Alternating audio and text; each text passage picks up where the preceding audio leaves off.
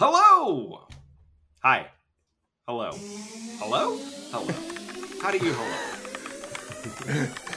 Not like any of those.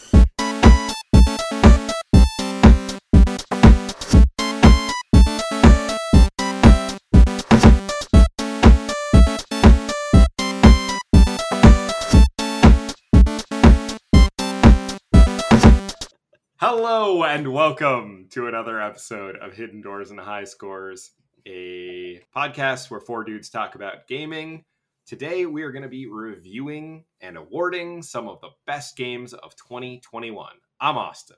I'm Garrett. I'm John. And I'm Chris. All right, so we're going to give you, lowdown breakdown on some categories that we arbitrarily made up for games that came out in 2021.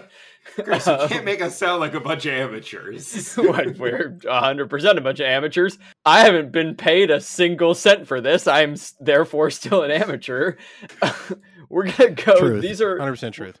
I guess we're not going to do it sort of like in an award show style, but you should think of these as the awards that we're all giving out individually for certain games in these categories we've invented for 2021. So, Austin, you want to take it away? Yeah, absolutely. Like the next part of the show, we're going to do a lowdown on a bunch of our favorite games of 2021 and kind of the standout winners of 2021 in our opinion. All right, so our first award is Best Visual Style of 2021. Who's got something to nominate? Well, first off, I think Ratchet & Clank Rift Apart deserves some kind of nod. It's like you're playing a Pixar movie. The graphics are insane, especially when you're going in between rifts. It just is so clean. It's on the PS5, so you can play it 60 frames per second, which I know PC's been doing forever, but it just looks so much better. The gameplay, if you played the previous Ratchet & Clank, most of the weapons are clones. The gameplay is very similar. But it was pretty and felt like you were playing a Pixar movie. So, hey, that's good enough for Best Visual Style. Not one that most of you guys would play, but visually, I would have to say Forza Horizon 5 is just visually.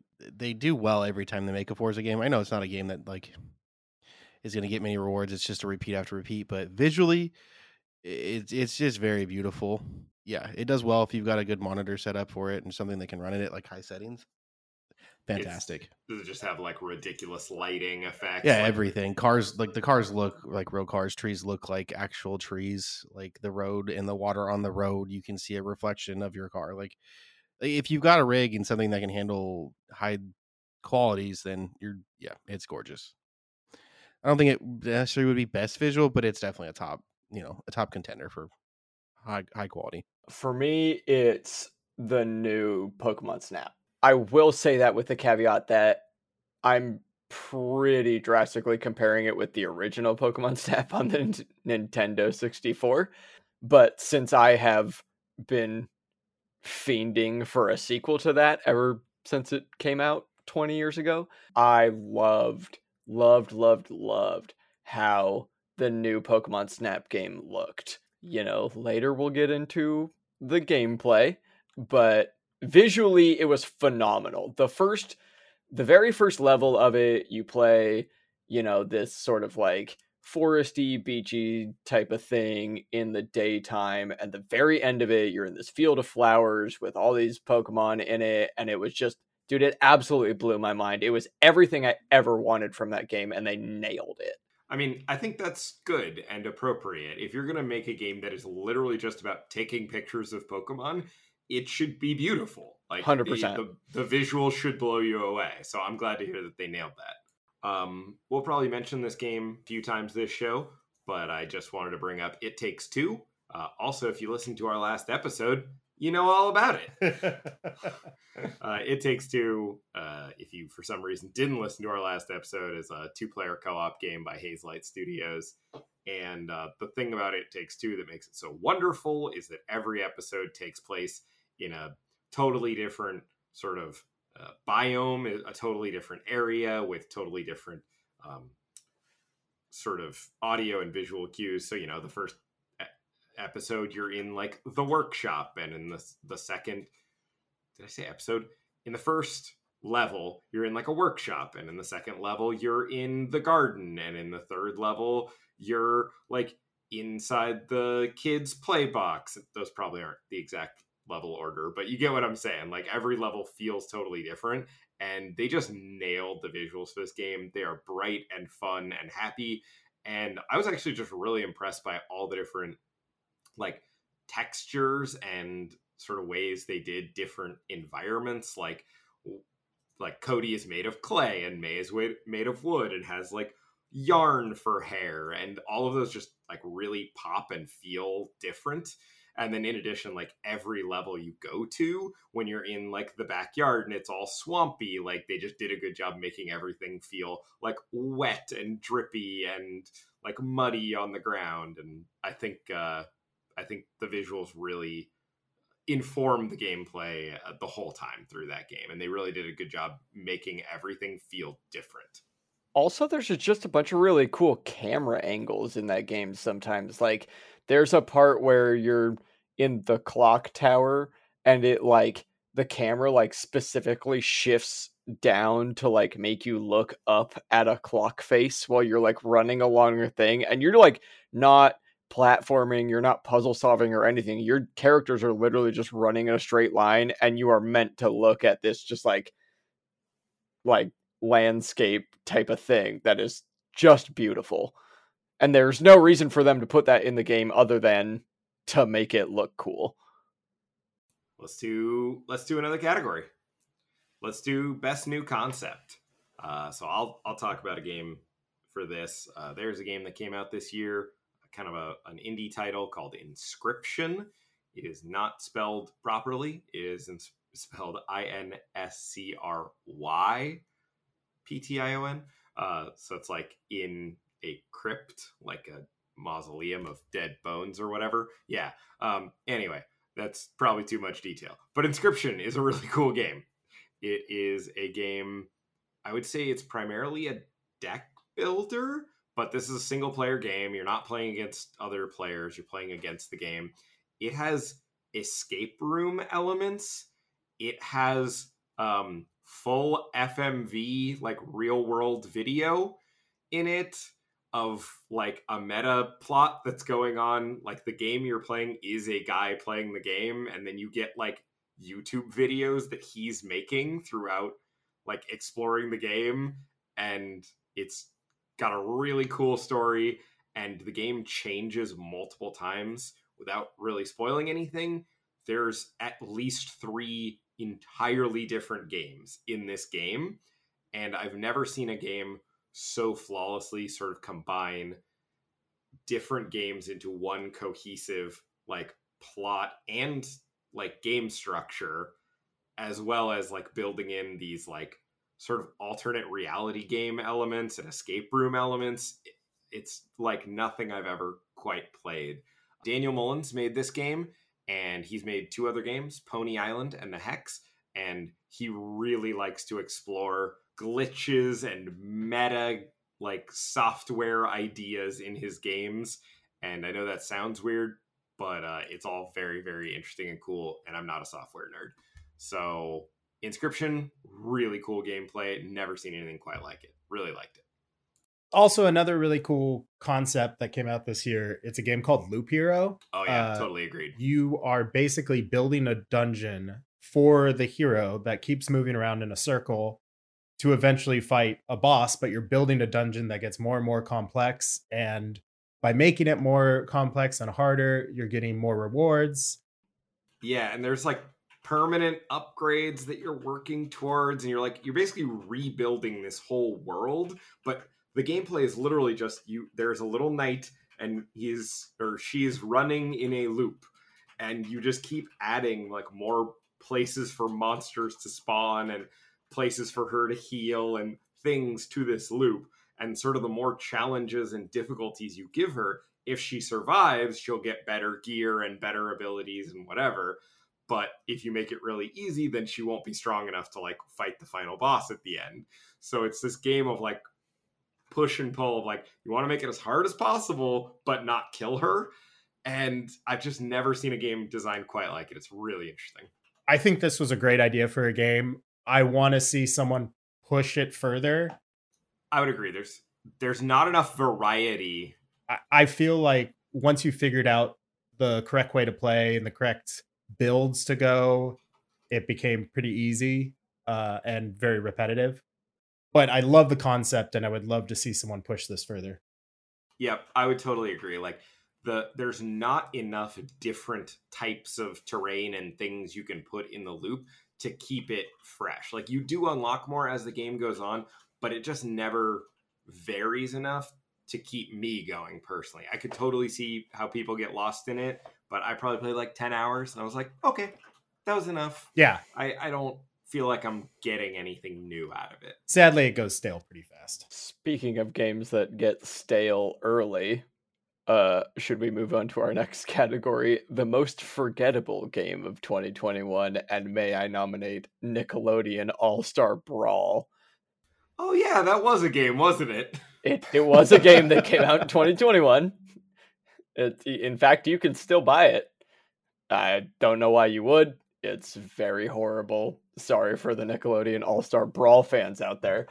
This was clearly just a grab on to, trying to hang on to the Super Smash Brothers Ultimate coattails years after SSBU came out.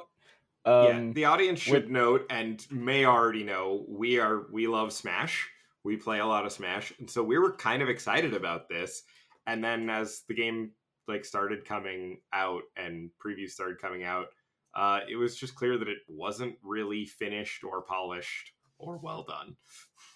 And what was its greatest sin, Austin? Its greatest sin, and this is unforgivable, is you bring back all of these nostalgic childhood characters, right? That's the whole selling point of the game, is I'm going to give you Nickelodeon characters. You remember Nickelodeon, kids. You remember Hey Arnold and Real Monsters and SpongeBob SquarePants. All right, we're going to put all your favorite characters in this game, and we're going to make them fight each other. All right, great. Now, when the characters use their moves on the screen or, hit each other, you would imagine that they would make sounds, perhaps even the sounds that they made as those characters. For example, SpongeBob, when he hits somebody, might go, and do his little laugh thing. But no, there are no voice lines. There are no goddamn voice lines. There's none. It's outrageous. Wait, so it's just silence when they hit? There's hit noises, or or whatever, but the characters don't say anything. That's insane. How much money did they spend licensing these characters, and they didn't hire voice actors? They didn't pay for the rights to the voice lines? Yeah. They didn't get rights to the voice lines from the shows or anything, to the audio from the shows. The reason this game is terrible is because they entirely catered to the Smash Bros. Competitive scene without realizing that 90% of the Smash player base is the casual scene. And they didn't think about the fact that those people are already pros at Smash Bros. And aren't going to switch to a new game. My nominee for most forgettable, which was hyped massively because of Twitch and Amazon, New World. What happened? It kind of fell flat on its face. Oh, you mean the game that bricked everybody's GPUs? Yeah. Yeah, that's a pretty unforgivable sin. I think a lot of people were like, I think I'll stay away. Yeah, so that game... I have to say, we made a list, and I can't believe we forgot to put that on the list. No, I was literally thinking about I was thinking that is the award for truly the most forgettable game, is the game that you forget to even put on the list. So literally, it's an Amazon game, so obviously they own Twitch. You do expect it to be a game that people play, right? And watch and follow. No, it's only got 2,000 concurrent viewers. It's pathetic. And they overhyped the hell out of that game. Honestly, going into that game and realizing you had to pay real money to fast travel, I was done. I was out. Yeah, they had way too much pay to play game. They had way too much pay to play gameplay. As of the day of this episode's recording, their concurrent players is less than 3% of what their peak was in September. That's a pretty bad fall off. I believe it. Yeah, so it was that would definitely be my top one. I was hyped for it. I was ready for it to come out last year. All right, let's move on to the next one. Let's jump into Probably Chris's, Chris will be the biggest one here because Chris is definitely our music guy, but we'll go with best soundtrack.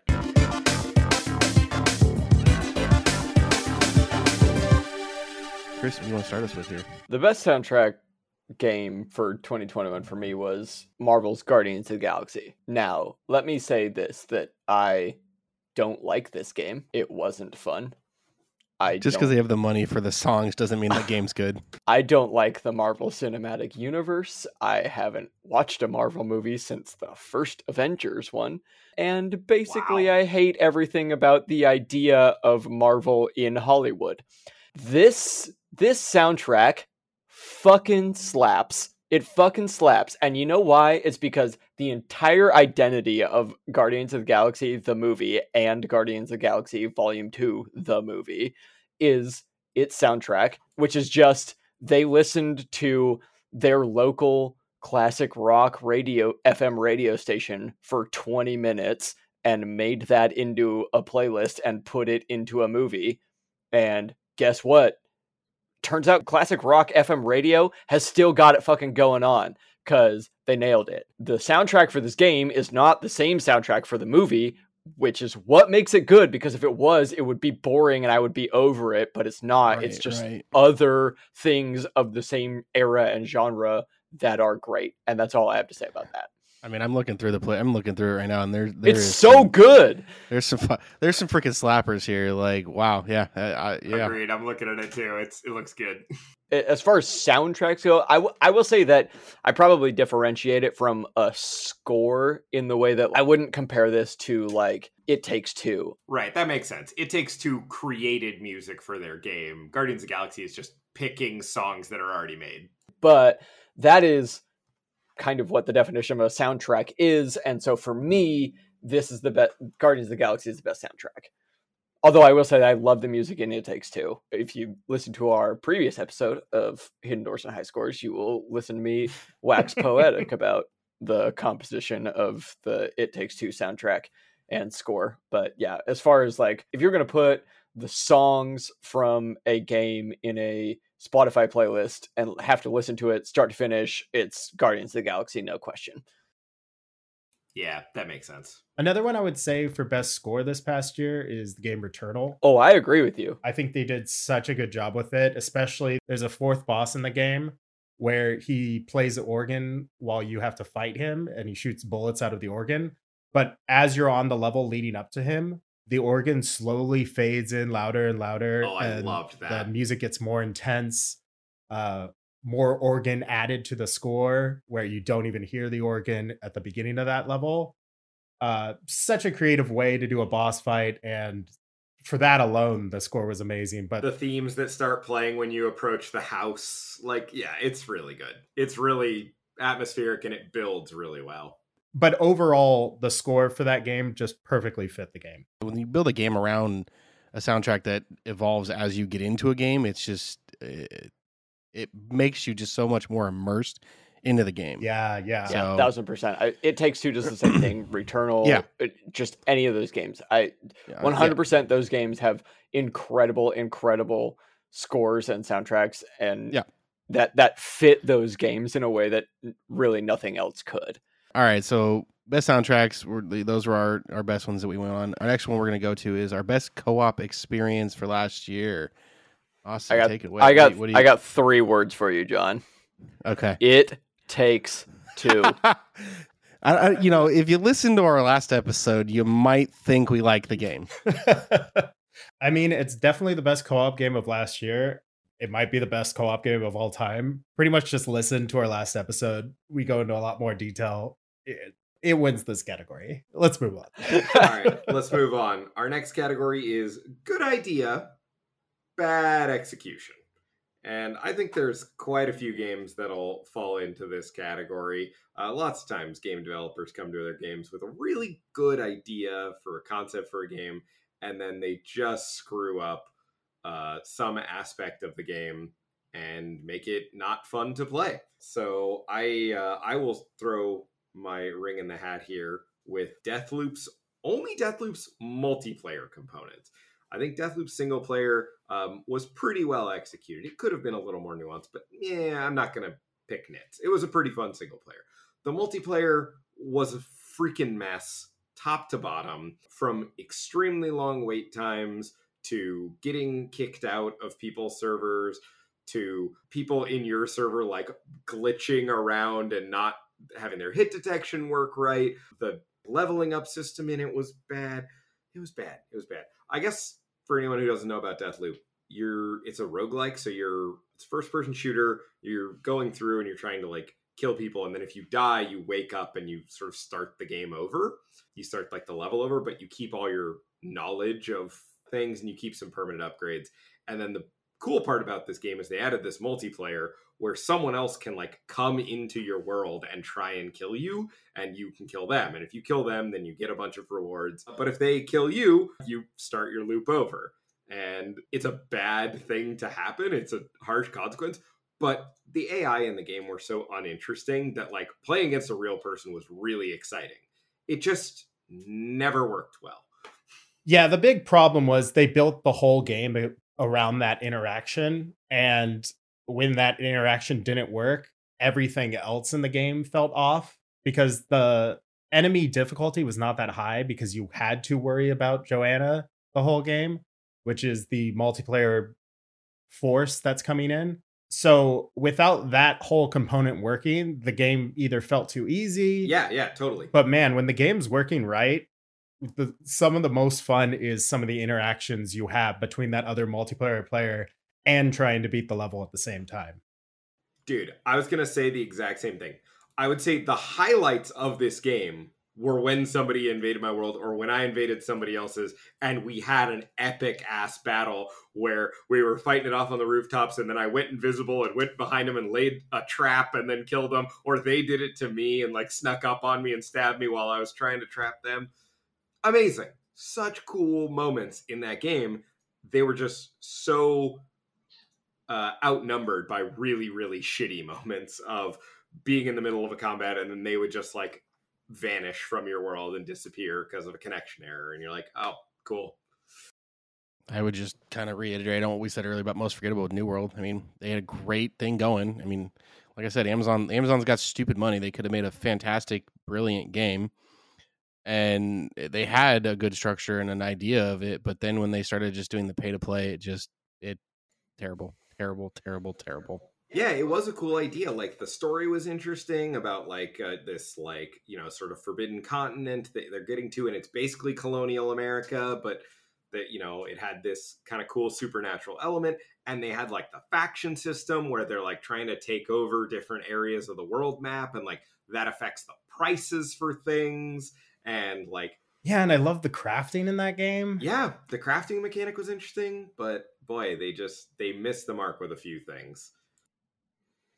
I'll just also add that Pokemon Brilliant Diamond, not necessarily specifically that game, but just every Pokemon game, every generation gets remade every once in a while, and I just don't get it.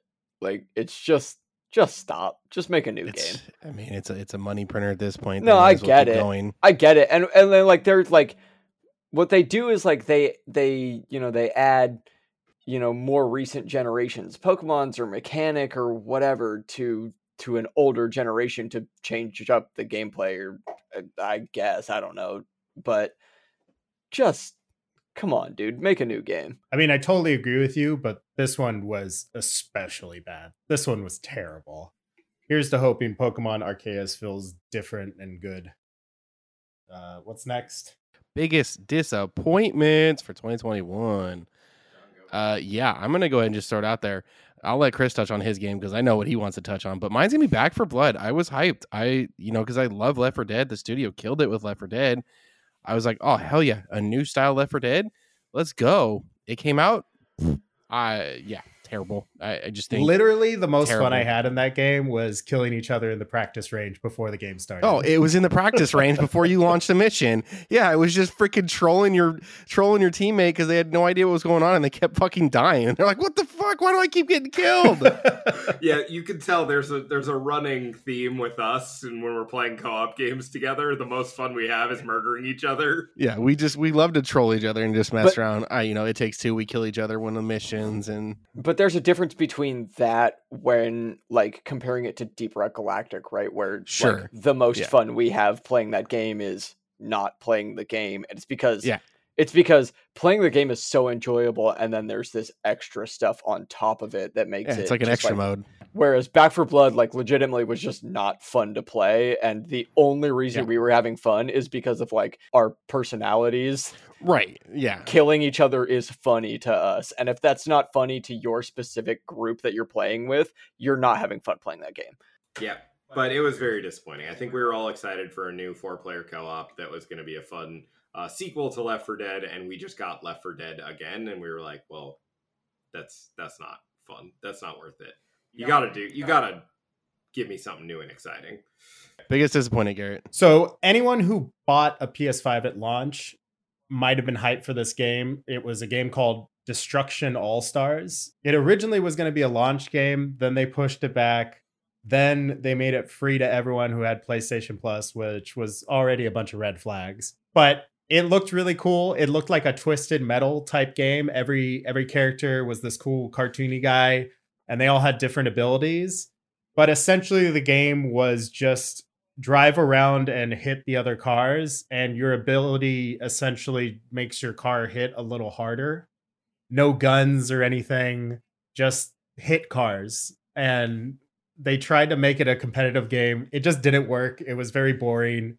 I really tried to get into it. It was just bad. Yeah, that's pretty bad. Chris, what you got to say? Okay. This might make a lot of people mad. Halo Infinite is not only a bad game, it's not a game. Huge disclaimer. Garrett just got up from his computer and is he literally just walked out of frame. Huge disclaimer. This is Chris's personal opinion. This is not the group's opinion. It's half a game. It's agree. half You're a game. It's not even completed. This is my entire problem with like the video game industry as a whole right now is like the beta release bullshit that everybody's doing with microtransactions and all this bullshit, right? That like these developers are just not making games and then selling it to people, and stupid idiots buy it. And then Chris, they're making 60% of a game. They're making it easily 40% of a game, maybe. There's no campaign. They didn't make a campaign. Now. There is now, 2 months after the game came out. There still isn't a co-op campaign, which has always been the best thing about the Halo games. And I totally agree. And I can't play the game anymore. I literally cannot. The only way to play the game is to just play online with people. But Halo Online multiplayer used to be so much fun because it was the same maps and everybody got the same access. And the only thing that made you better than somebody else was your skill at the game. And now they have just gone away with that. They've gone to the Call of Duty model where just the more you play, you just automatically win more. And it is bullshit. That's all I have to say about that. I will say there are game modes on multiplayer that are pure skill. There's still SWAT. I think it's called Team Tactical. And that game is fun as fuck. It's the only game mode that I really like. Did it exist when the game was originally launched? No, it didn't. No, it did not. Again, they're Stop launching... releasing unfinished games, you fuckers. He's not wrong. He's not wrong. No one will judge that one. So I know a lot of games have done this where they make a lot of promises and they just don't fulfill, like Anthem I can think of. But how much did this game cost when it was released? Okay, Halo multiplayer They charged nothing. You know why? Because they weren't releasing a fucking game.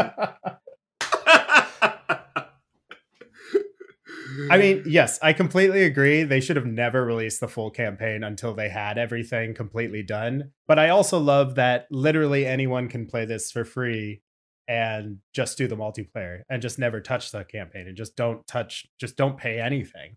Yeah, they released it free to play with pay for cosmetics. Yeah. Just the free to play, only multiplayer with no campaign, no extra modes, like all these other things that should have been in the game, that would be a complete game that every other Halo game before this has been. And they didn't do that, and they didn't do it intentionally because they knew people would spend money on the battle pass, and they knew people would spend money later on the campaign, even with all the bullshit that they've been doing for years. That is my problem with this game. They should have done is they should have waited till everything was completed and they were ready for full release. But obviously they were getting pushed. But no, we're gonna stop there. There. Yeah, we gotta move on. You want me to scream into a microphone for 40 minutes? I will. No. Austin, go ahead. What's best sequel remake of 2021? This is a very clear winner for me. Psychonauts 2. Psychonauts 2. Yeah. Oh my goodness. What a wonderful sequel. All game developers in the world, take note. This is how you make a sequel. You don't deviate from the original game. You follow up on the original timeline. You expand that original story. And you keep what made the gameplay fun, and you just expand and add a few new things. You add some new powers, some really cool new creative levels. You add some fun new characters. And you don't spend your whole time going back to nostalgia for the old game. You just make a good new game in the same style. And oh my god, Psychonauts 2 was so much fun. Whether you played the first one or not, this game totally stands on its own. It is a platformer and kind of a collectathon. There's lots of fun stuff to discover in every level. The cool thing about this is the whole concept is you are a bunch of like psychic kids in a psychic training camp. And the way that the levels play out is you go into somebody's mind. And so everybody's mind is different. You go into a dentist's mind and everything is made of like teeth and tongues. And it's kind of disgusting and weird. And you go into a gardener's mind and everything is like plants and growing, and the way that you move around is by, watering things to make them grow and things like that. Every level feels really unique, and the game is just full of puns and hilarious little wordplay jokes. And if you like puns about brains and minds, you can't go wrong with Psychonauts 2. If you like platformers, got a little retro feel to it, fantastic game. Highly, highly recommend. If you are a fan of like Donkey Kong 64 or Banjo-Kazooie, it's going to have that same kind of vibe to it. You're going around exploring and finding secrets, and definitely best remake for a game that came out in 2005. They did an incredible job. Highly recommend. I have two for this. In terms of best remake, I felt Diablo Resurrected was an amazing way to keep the essence of the original, but put in a bunch of quality of life additions that make the game run smoother. And I love the toggle between being able to play what the old graphics look like to now and just seeing how terrible they were. But in terms of best sequel, I would have to say Hitman 3. The Hitman games have always been really fun. They're kind of a sandbox game where you have to figure out how to kill your target. And there's definitely a training wheels way where you figure out stuff about the level and you can kill it in the way the game wants you to, or you can just kind of, where the guy is going to be already from other playthroughs and just kind of figure out your own way to kill. I have to say the reason I loved Hitman 3 so much is if you have any save data from any of the previous games, you get the entire backlog of games and levels in this one game, which is nice because all the older games are upscaled to PS5 graphics. And it's really neat to either replay or play some of the ones I've never played, because they're all these beautiful, huge landscapes that you really just get to mess around with. But the level that really makes this game shine is there's a Victorian household where you have to kill 2 members of this family. And there's a whole mystery behind one of the members of the family just died.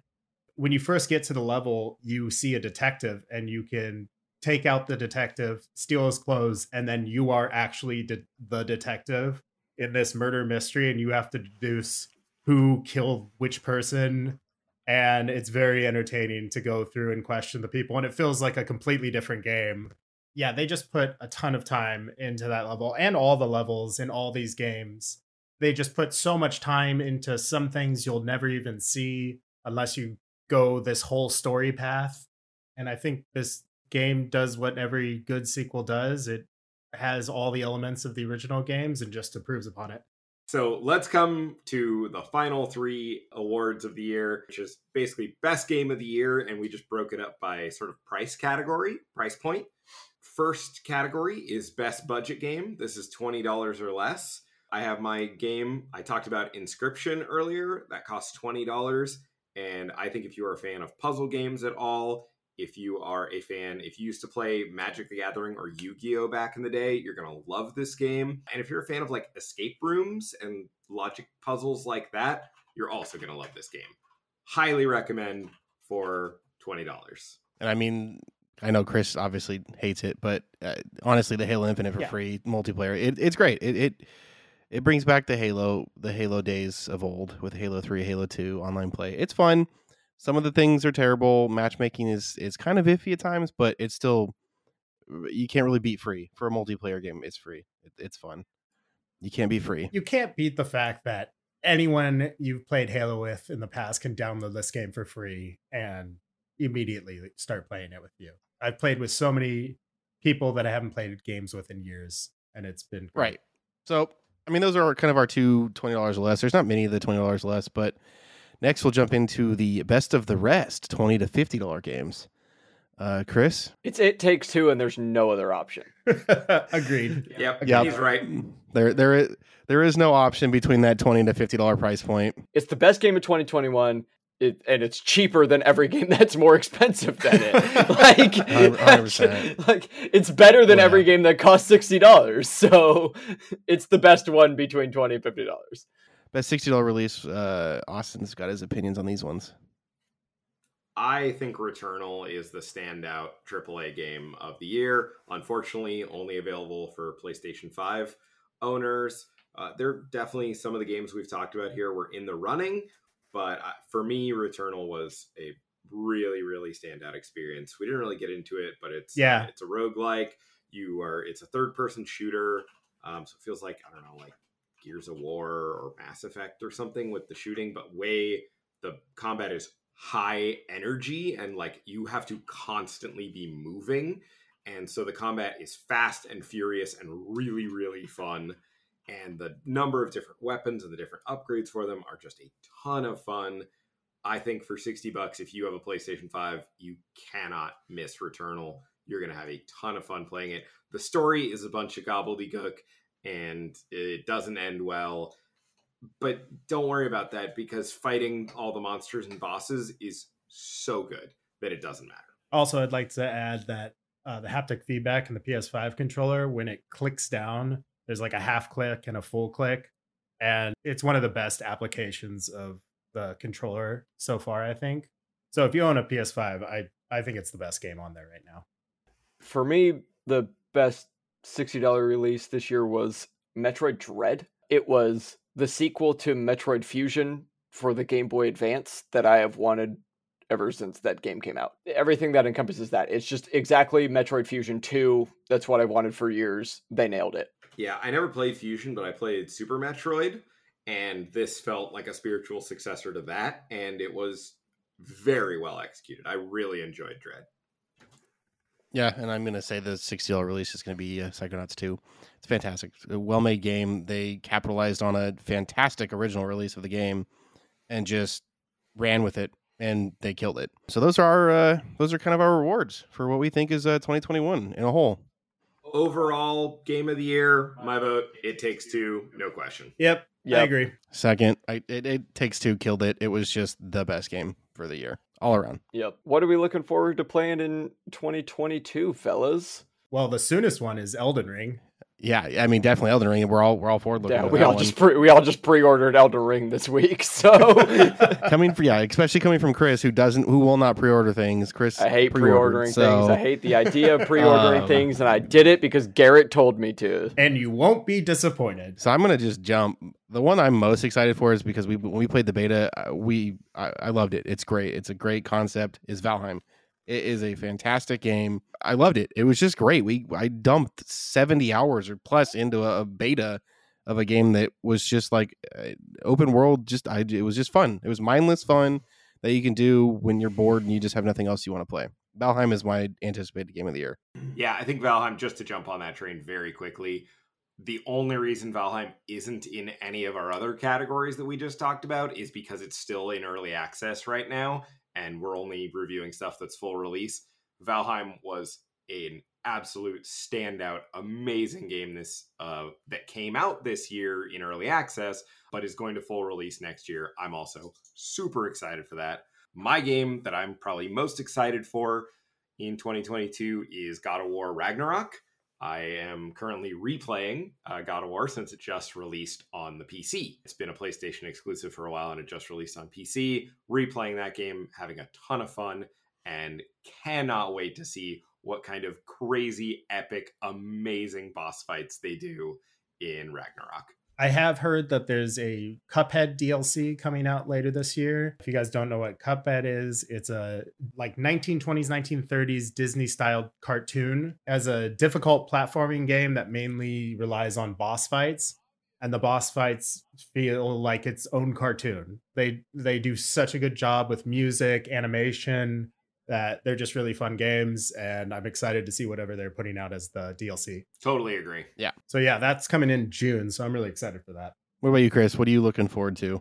For me, Epic announced in May of 2021 that Unreal Engine 5 was sort of in early access and being developed, and all of their properties that sort of use that as their physics engine are going to be migrating to it. And so for me, the thing I'm most anticipating is Rocket League moving to Unreal Engine 5.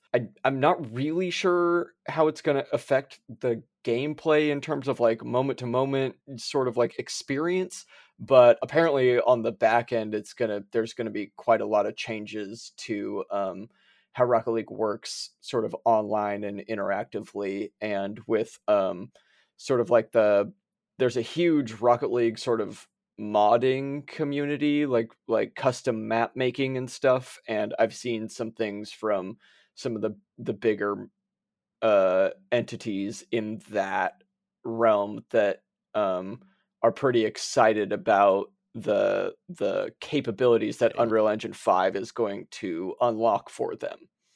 So Rocket League and Unreal 5 is my thing for potentially 2022. Maybe we'll see. Definitely thought you were going to say Breath of the Wild 2.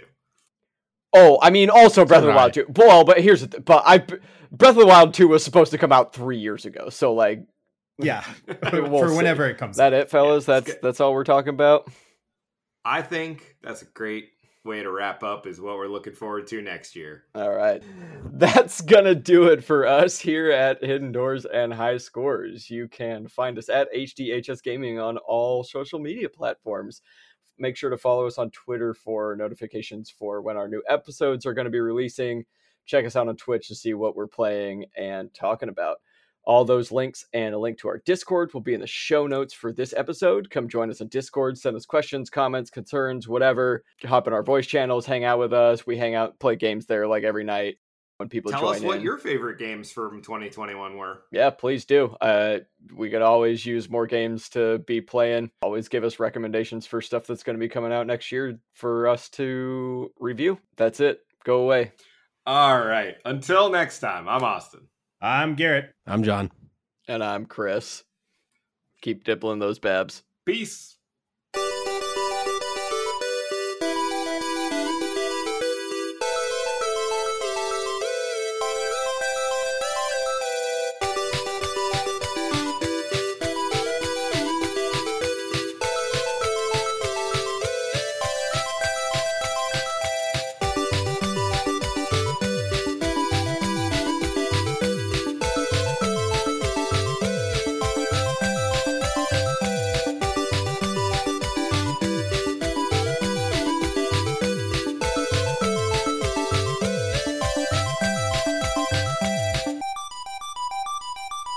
Go to the bottom of the pond.